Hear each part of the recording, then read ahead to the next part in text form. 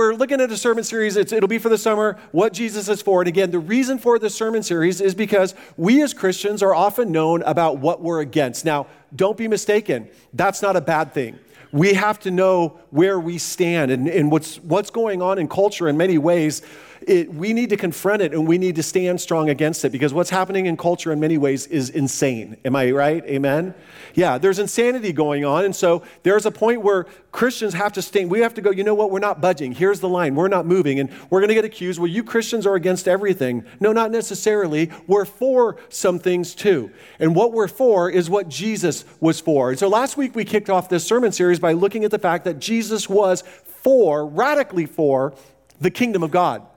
He preached about it. He talked about it. He initiated his ministry, talked in many of the parables about the kingdom.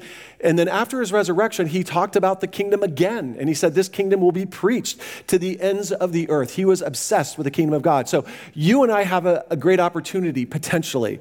And here it is. And I said this last week, Lord willing, more and more people in culture today will become disillusioned with the kings and kingdoms of this world. As many people put their hope in government and the kings and kingdoms of this world, and Lord willing, many of them go, you know what, this world's got nothing for me. These powers that be have nothing for me. And that's where we as Christians can step in and go, we've got something better. We have a king and a kingdom that is worth being a part of and worth knowing. And so we can do that, but the question is, for that to happen, we have to be radically kingdom-minded. So that's where we were last week, and it's going to tie right into this week. So if you're not with us, if you're traveling, which we all are, you can stay connected over the summer months online. So there is a phenomenon happening on social media that probably most of you in this service are familiar with. I was shocked at how many people weren't familiar with this phenomenon in the other services, but maybe I shouldn't have been. If you've encountered this phenomenon, you probably hate it. And if you don't know what I'm talking about this right here, virtue signaling. So how many of you know what virtue signaling is? Okay, so if you're not familiar with it, I'll help you here. But virtue signaling is where a person openly flaunts how virtuous they are on social media, usually with regard to some social justice issue or some trendy progressive woke cause, right? We see it in Hollywood all the time. You know, something pops up. This is the new latest trend. This is the bandwagon to jump on. And then all the Hollywood elites jump on it. And then they get online and say, look at how virtuous I am. You know, I'm helping the oppressed. I'm helping all whoever's the latest oppressed group. You know, you jump on that bandwagon and go, look at me. I'm the defender of those that are oppressed. So this is called virtue signaling. It's basically a not so subtle way of saying, everybody look at me. Everybody look at me and how incredibly pious and wonderful I am. And so this has been happening on social media. How many of you have encountered it? How many of you it makes you sick to your stomach? Yes, right. Very good. Okay, so good. You guys, by and large, know what this is. Now, while the term virtue signaling might be new to some of you, the underlying concept is not. You're very familiar with it, whether you know it or not. And that is because this type of behavior isn't limited to those in the 21st century who are virtue signaling about being woke to some progressive cause or some, social justice issue. As a matter of fact, those that virtue signal are simply stealing a page out of the book of those who've done it many centuries earlier. That's what they're doing. The people that they're stealing this page from, of course, are the religious leaders in Jesus' day. The only difference between what is happening in the 21st century with regard to what happened in the first century is what is being virtue signaled about. In the first century, they were virtue signaling about their religious deeds, not about being woke. Do you want a good example of what virtue signaling looked like in the first century? Looked something like this. Then Jesus said to the crowds and to his disciples, the scribes and the Pharisees sit on Moses' seat. They do all of their deeds to be seen by others, for they make their phylacteries broad and their fringes long. Don't you hate it when people do that? I mean, it's like, there's just no need for that. And they love the places of honor at feasts and the best seats in the synagogue and the greetings in the marketplace and being called rabbi by others. There it is. That's virtue signaling. And if you want a great definition, a very simple definition of virtue signaling, it's right there. They do all of their deeds to be seen by others. Virtue signaling at its finest. There's nothing new under the sun, folks. What you're watching in the 21st century on social media existed in the first century, even in Jerusalem, even within the temple itself. These men in Jesus' day were self-absorbed glory seekers. Know anybody like that? Self-absorbed glory seekers. They didn't hesitate to put their deeds on display for all to see. And then Jesus even highlights a couple specific ways that they were doing this. And I just made kind of fun of this, but they make their phylacteries broad and their fringes long. So what in the world is going on here? What does that look like? So a little background will help. 4 different times in the Old Testament, Jesus told the Jews to write his law upon their foreheads and keep it on their hands. Let me give you an example of one of these passages out of Deuteronomy chapter 6. Here's what it says. And these words that I command you today shall be upon your heart. You shall teach them diligently to your children. Now, I'm going to stop right here. And this is a side note off of this sermon. Teach them diligently to your children. Folks, that's what it takes to protect children. We are living in a day and age where our children are under assault. Would you not agree? Our children are under assault, folks. It is not enough as Christian parents and grandparents and those that are members of the body of Christ to just haphazardly teach God's word to our children. We need to be absolutely diligent at doing this because that is what is going to save and protect them. And you go, well, what does it look like to diligently do it? It begins to kind of outline it. You shall teach them diligently to your children. And you shall talk of them when you sit in your house and when you walk by the way and when you lie down, when you rise up. In other words, it consumes your life and it consumes your household. The word of God is being proclaimed everywhere you are. And then it says this, you shall bind them as a sign on your hands and they shall be as frontlets between your eyes. So this is just one of the passages. Now, as a result of this passage and other passages like it, the Jews made leather boxes out of the hides of clean animals, and they actually stitched it with 12 stitches representing the 12 tribes of Israel, and they would put it and attach it to their heads. And you can see this is a modern day example of a phylactery right there. Now, here's what the Jews did. They did back then what we do today. Religious people are great at virtue signaling, and I'm going to prove it to you. You ready? So, as time passed, some of the Jews started making this box bigger to show how spiritual they were. And you're going, well, how does that relate to today? What could I bring that's really big to impress people? You know, I show up to church with a little Bible, and I look at the person next to me, and they got a bigger Bible than me, so next week I show up with an even bigger Bible, right? They make their phylactery, we make them big, and we get this big, pretty soon you're sitting there, Tina, hold up, Tina. Look at how spiritual Tina is. And that's a Bible for the ages. Look at over there, yes. Very good. For those of you that didn't bring your Bible, good for you. They're no more righteous than you. Don't let that intimidate you. But that's what we do, right? We're great at it. They just made them bigger. We do the same thing in this generation. On top of that, what they did is that they customarily would just wear those at prayer time, but some of the Jews started wearing them all the time. You know, when you see them out at Sizzler or something in there, you go, why do you have your phylactery on? This is just not necessary. But they would wear it like to Sizzler, joking, of course, there's no Sizzler in the first century, but this is what they did. They made them bigger and started wearing them all the time. And just to show how super spiritual they were. Now, the references to the fringes in this, it says they make their phylacteries long and their fringes, they broaden their phylacteries and make their fringes long, also finds its origins in the Bible. And there's a fringe right there. It's not the thing wrapped around their arm. That's kind of part of the phylactery, but the fringe or the tassel is what's hanging off the sides of the garments. And you can see it right there. And this comes, for example, out of the book of Numbers. Here's what this says. It says, speak to the people of Israel and tell them to make tassels on the corners of their garments throughout their generations, and to put a cord of blue on the tassel of each corner. And it shall be a tassel for you to look at and remember all the commandments of the Lord to do them, not to follow after your own heart and your own eyes, which you are inclined to whore after. That's what the Bible says.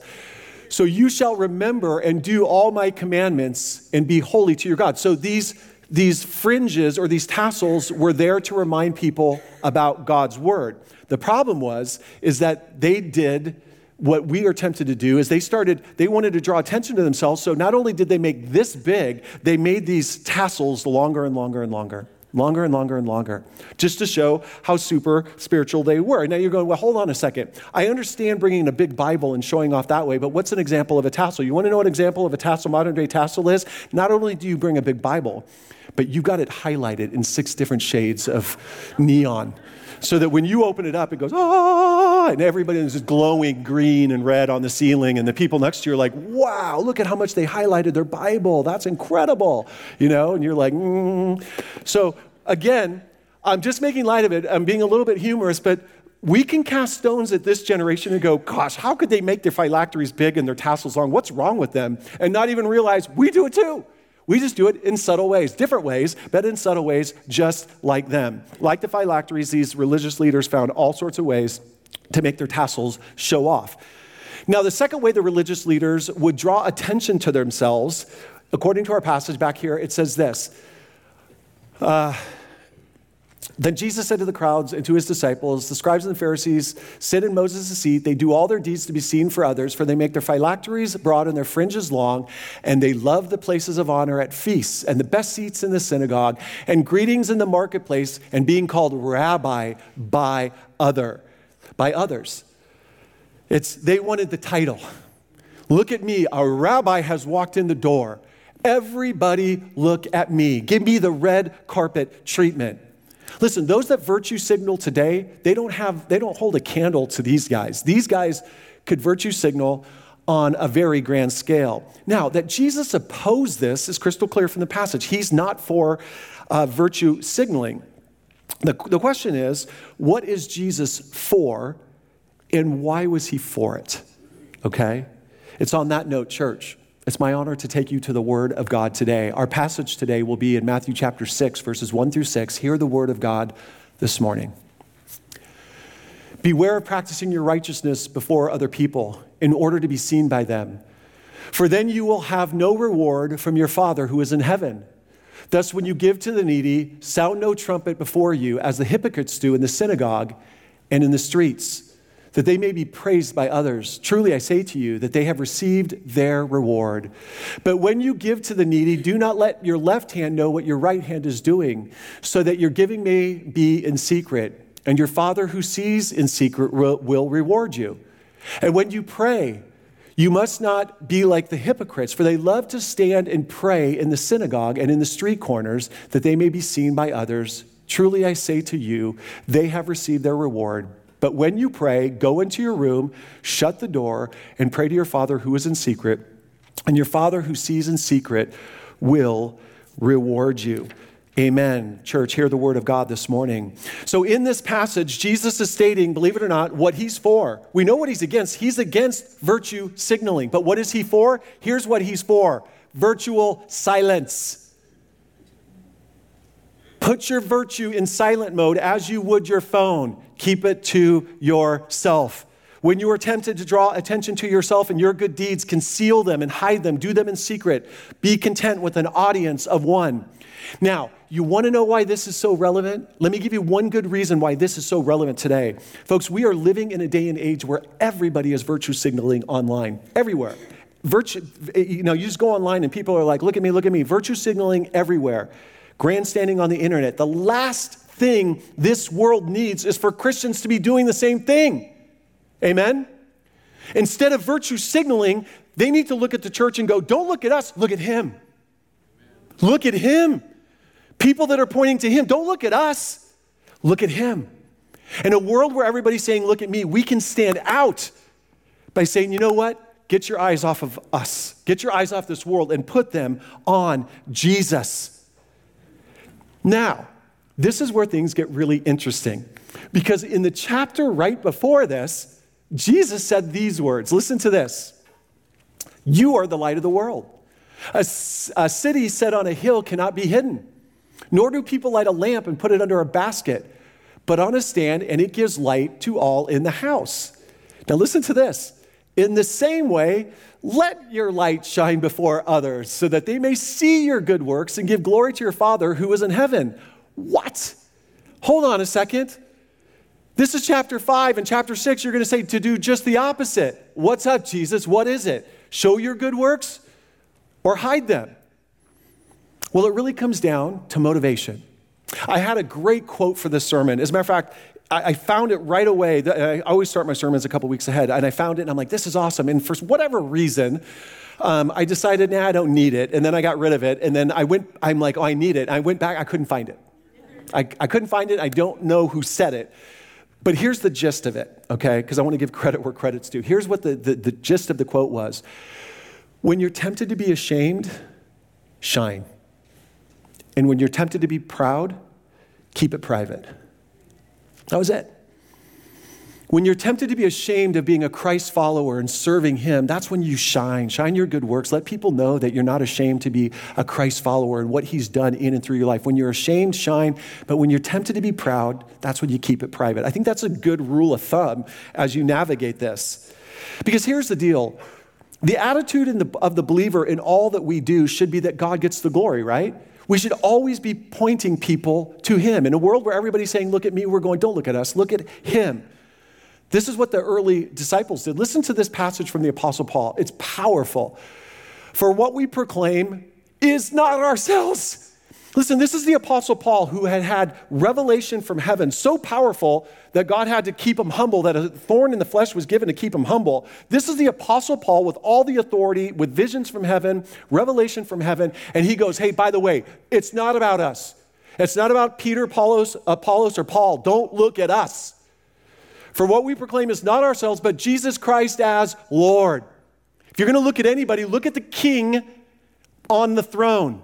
And this goes to last week's sermon. What was Jesus all about? What was he for? He was for the kingdom, and he was for the king of that kingdom, sitting on the throne. Look at him. In a generation, folks, where we have to stand hard and fast on certain things, that's great. Stand hard and fast, but let's just not be known for what we're against. Let's give people a taste of what we're for. Here's what we're for. We're for a kingdom and a king that is eternal and amazing in every way. If you want to put your eyes on anything, put them on him. If the things of this world are disappointing you, set your eyes there on the king and the kingdom.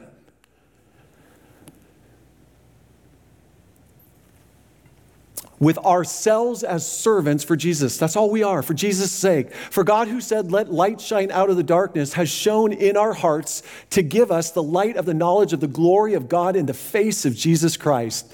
But we have this treasure of Jesus in the gospel.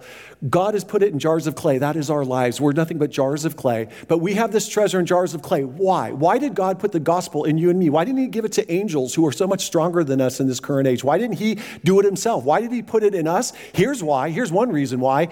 To show that the surpassing power belongs to God and not to us. When people look at what God is doing in us and the gospel he has set in us, they should not see us. They should see him. We should be pointing to him. When they go, wow, that's incredible. You're an amazing person. Go, no, I'm not. I'm just a servant for the Lord. You look to him. Anything you see in me that you think is praiseworthy, direct it up.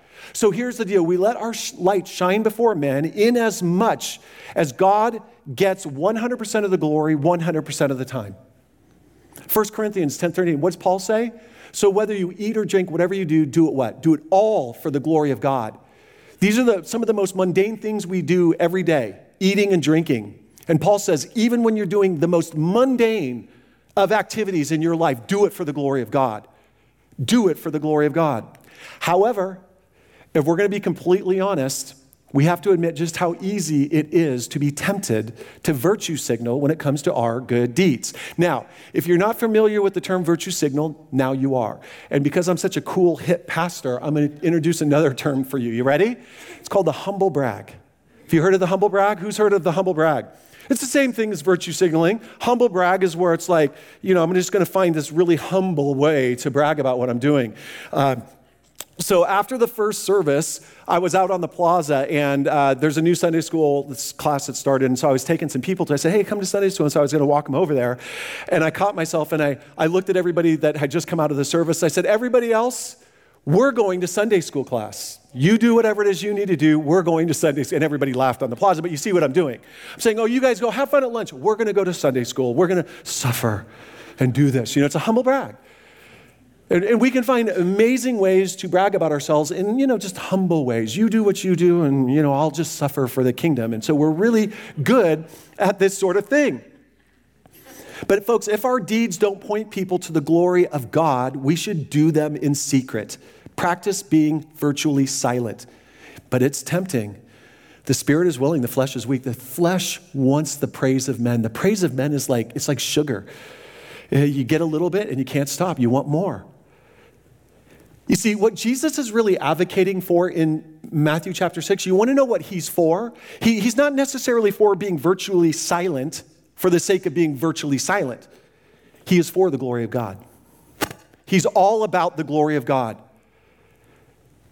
Last week, he's for the kingdom. This week, he's for God's glory. He's radically for the kingdom and radically for the glory of God. And folks, in a day and age where people, Lord willing, are becoming disillusioned with what this world has to offer them, they look to us and don't just see what we're against, but what we're for. You want to know what we're for? We're for a king and a kingdom that is glorious beyond your wildest imagination, and you can enter it and be a part of it, and it is eternal. Amen? But only if we're kingdom-minded, and only if we're getting our eyes off of ourselves and setting them on the king who sits on that throne of that kingdom. Folks, in a day and age where everybody is virtue signaling, the last thing this world needs is to look at you and me and look at the church and see us doing it too. They need to see people who are radically others focused on the Lord. We need to be consumed with the glory of God. This is what Jesus is for. Soli Deo Gloria. Are you familiar with that term? It's one of the 5 core tenets of the Protestant Reformation. You're in a Protestant church, right? What are the 5 core tenets of the Protestant Reformation? We're saved by grace alone, through faith alone, in Christ alone. It is the scriptures alone that are the final source of authority. Soli Deo Gloria, all to the glory of God alone. This was the 5 core tenets of the Protestant Reformation. We're saved by grace alone, through faith alone, in Christ alone. Now, the Catholic will say we're saved by grace through faith. We add the word alone to the end of that sentence. We're saved by grace through faith alone. We're not saved by grace through faith and participating in the sacraments and obeying the church and trying not to sin so that we don't end up in purgatory. We're saved by grace alone, through faith alone, in Christ alone, period, end of sentence. We are fully justified when we place our faith in Jesus. That's the difference between the Catholic and the Protestant. For the Catholic, you grow in your justification. For a Protestant, you're fully justified the moment you believe. We're saved by grace alone, through faith alone, in Christ alone. It's the scriptures alone that are our final source of authority. It is not the Pope who is our final source of authority, thankfully, but it is the scriptures that are our final source of authority. But here's the kicker. What is all of this? Why did the reformers fight for this? So that God gets the glory.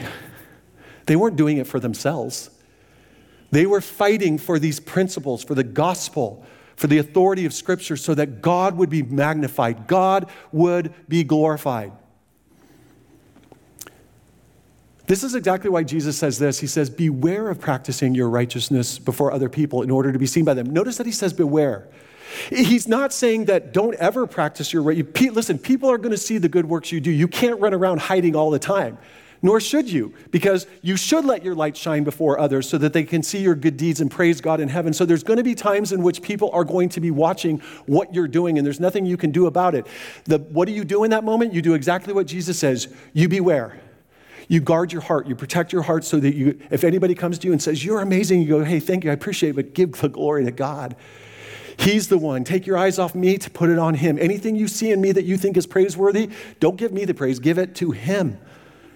Give it to him. Be on guard, because temptation is always lurking, right? The spirit is willing, but the flesh is weak. Flesh wants that praise. Look how big my Bible is. Look how many colors I have in it. I have a lot of colors in this Bible. Be impressed. So we got to watch ourselves. So as a result, sometimes the appropriate thing to do is to go virtually silent. Go dark. Be quiet. Be content with an audience of one. Because you know the last thing you want to be guilty of? The last thing you want to be guilty of is robbing God. And you might be sitting here and go, do I rob God? Let me tell you one way you can rob God. Is you take the glory that belongs to him and you keep it for yourself. And we can do that all the time. And we might be guilty of robbing God far more than we think in those moments. Practice being virtually silent. Now, Jesus gives us a really important reason why we want to remain virtually silent. Right here in our passage, look what it says, the very next sentence. Beware of practicing your righteousness before other people in order to be seen by them, for then you will have no reward from your Father who is in heaven. It's a very simple principle, folks. Whatever you do for the praise of men will be rewarded by men. Whatever you do for the praise of God and the glory of God will be rewarded by God. The big difference, of course, is that what you do, the reward that you get from men will be cheap and fleeting, and the reward that you get from God will be glorious and eternal. It's just that simple. If you want to do something to impress Pastor Bill, I'll give you your reward, but it'll only sustain you maybe till you get to lunch. That's all I got to offer. No good. Nothing here. And by the way, whatever you virtue signal and tell me you've done, I'll forget by the time I get to lunch anyway, too. But you know who never forgets? Our Lord. You be content with an audience of one when it's necessary. You don't rob. You say, God, I'm going to do this in secret and silent so that nobody sees, God, because I want you to get all the glory. And he sees and rewards. Now, to illustrate how easy it is to fall into this type of temptation, Jesus gives two very practical examples of how religious leaders in his day would virtue signal. And the first is this: thus, when you give to the needy, sound no trumpet before you, as the hypocrites do in the synagogues and in the streets, that they may be praised by others. Truly I say to you, they have received their reward. Now, perhaps there is no way to virtue signal that is more tempting, I suppose, than when it comes to helping those in need, right? Now, what's interesting is there doesn't seem to be any biblical evidence that those in the first century actually had a trumpet blowing when they gave to the needy. It seems that it's kind of Jesus' way of just saying, don't toot your own horn. Perhaps they did, but none of the scholars I read could find any examples of this. So it just seems like Jesus is simply saying, listen, don't draw attention to yourself when you're helping others, when you're giving to others, especially those in need. Don't do that. Resist the temptation. Now, are you going to be able to do that every time? No, there's going to be times you're helping the needy and others are going to see. In that moment, what do? You beware. You guard your heart, just as Jesus said. But even in that moment, you just keep giving God the glory and you're good. You're good, but guard your heart. But as human beings, like I said, the flesh is so weak, especially when it comes to doing something like helping the less fortunate. Man, if ever there's a time I want you to praise me, it's when I'm being so cool and helping this person who needs my help. So when we're tempted in this way to give to the needy in a way that makes it all about us, don't virtue signal. Remain virtually silent. Go dark. Put your virtue on silent mode. Interestingly enough, this is something I learned as I prepared this message. Scholars have discovered that there was a place in the first century temple called the Chamber of Silence. It was a place where Jews could go and leave an offering to help the poor, and no one would see it. And likewise, if you were in need, and of course you don't want people to always know that you're in need, somebody could go in there and take a little bit of that if they needed help without anybody knowing that they took it. But the point is that we could learn something from that in our giving. Don't let your right hand know what your left is doing. Give in a way that is, and when you help others, that is silent. Now, again, you're not always going to be able to do that. And in those moments, you just guard your heart and keep giving glory to God. Now, the second example that Jesus gives is that of prayer. This is what he says. And when you pray, you must not be like the hypocrites, for they love to stand and pray in the synagogues and at the street corners and to be seen by others. Truly, I say to you, they have received their reward. But when you pray, go into your room and shut the door and pray. Don't go into your room and leave the door open and open your windows and then pull out Mr. Microphone and start saying your prayers so that everybody, even though you are in your room, can still hear you. Don't do that. Shut the door, shut your windows, and pray in secret, and your Father who sees in secret will reward you.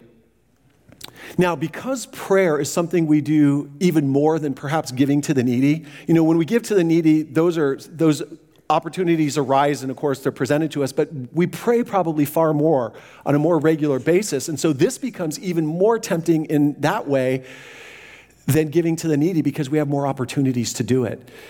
A person can showboat their prayers multiple times a day if they want to. And here's what's fun. I wish I had the time to do this, but I can't. If I said, what are some ways we can showboat when we pray? I bet you we could spend 2 hours coming up with ways to showboat when you pray. But I just got a short list. How about the person that prays that really long prayer? Hey, it's your turn to pray.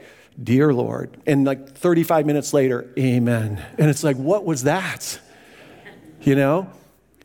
Or how about the eloquently worded prayer? That person that prays and you're like, what? I've never even heard half of these words. I need a dictionary to know what you just said. I don't know what you said. Or the very pious sounding person, thou, O Lord, thy King and Master, very pious. Or how about the person that prays that loves to spew knowledge, right? Dear Lord, in Genesis 1:1-6, you use the Hebrew in a mighty way, Or the person that, when they pray, they recite scripture, and it's like, what is this? Is this a prayer, or is this you reciting your memory verses and just using me as a mean to do this? Again, the fact is there's no shortage of ways that we can showboat when praying. And the Jews did this. The religious leaders did this. And here's how they did it. They would do it by mentioning as many as divine attributes of God as they could cram into one prayer. They'd do it. So they'd go like, for example, dear, gracious, merciful, kind, loving, long-suffering, wonderful, all-powerful, all-knowing. And they'd go on and on and on. Of course, whoever prays after them has to go, whoa, geez, you listed 36 things. I need to come up with 40 now. But this is what they would do. Now, sometimes when you're in positions of leadership like mine, like I'm a pastor, I have to pray publicly all the time. What do I do in that situation? I guard my heart. I guard my heart. And I keep it all about the glory of God. And if I'm ever in a situation where I think I need to let somebody else do it, hey, you do it. And there's times when I'll do that, and you will too. You'd be like, you know what? They'll go, Bill, will you pray? And I go, no, you know what? Give it to somebody else. Ask somebody else to do it. And you'll just pass it on because I don't want it to be about me. So often when I go out, especially when people invite me out to lunch, it happens a lot with the righteous among you. Just kidding. But so often I'll go to somebody's house, and it'll be time to pray. And what does everybody do? They turn to Pastor Bill. Pastor Bill, you need to pray. Pastor Bill, you're here, you pray.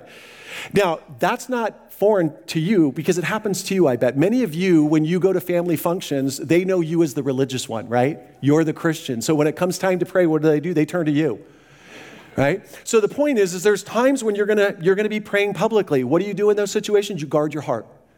You guard your heart, and you just make that prayer, point Jesus, and don't make that prayer about you. You keep that focused on Jesus and give him all the glory. And again, that's important because we are living in a world where everybody's virtue signaling. The last thing the world needs to see is Christians doing that. Everything we should be doing should be done for the glory of God. And if there's any question about our motives, what do? We go virtually silent, go dark. Put your virtue on silent mode, be content with an audience of one, and move forward. We'd all agree, better to have the praise of Almighty God than the meaningless praise of a million men. Amen? Amen.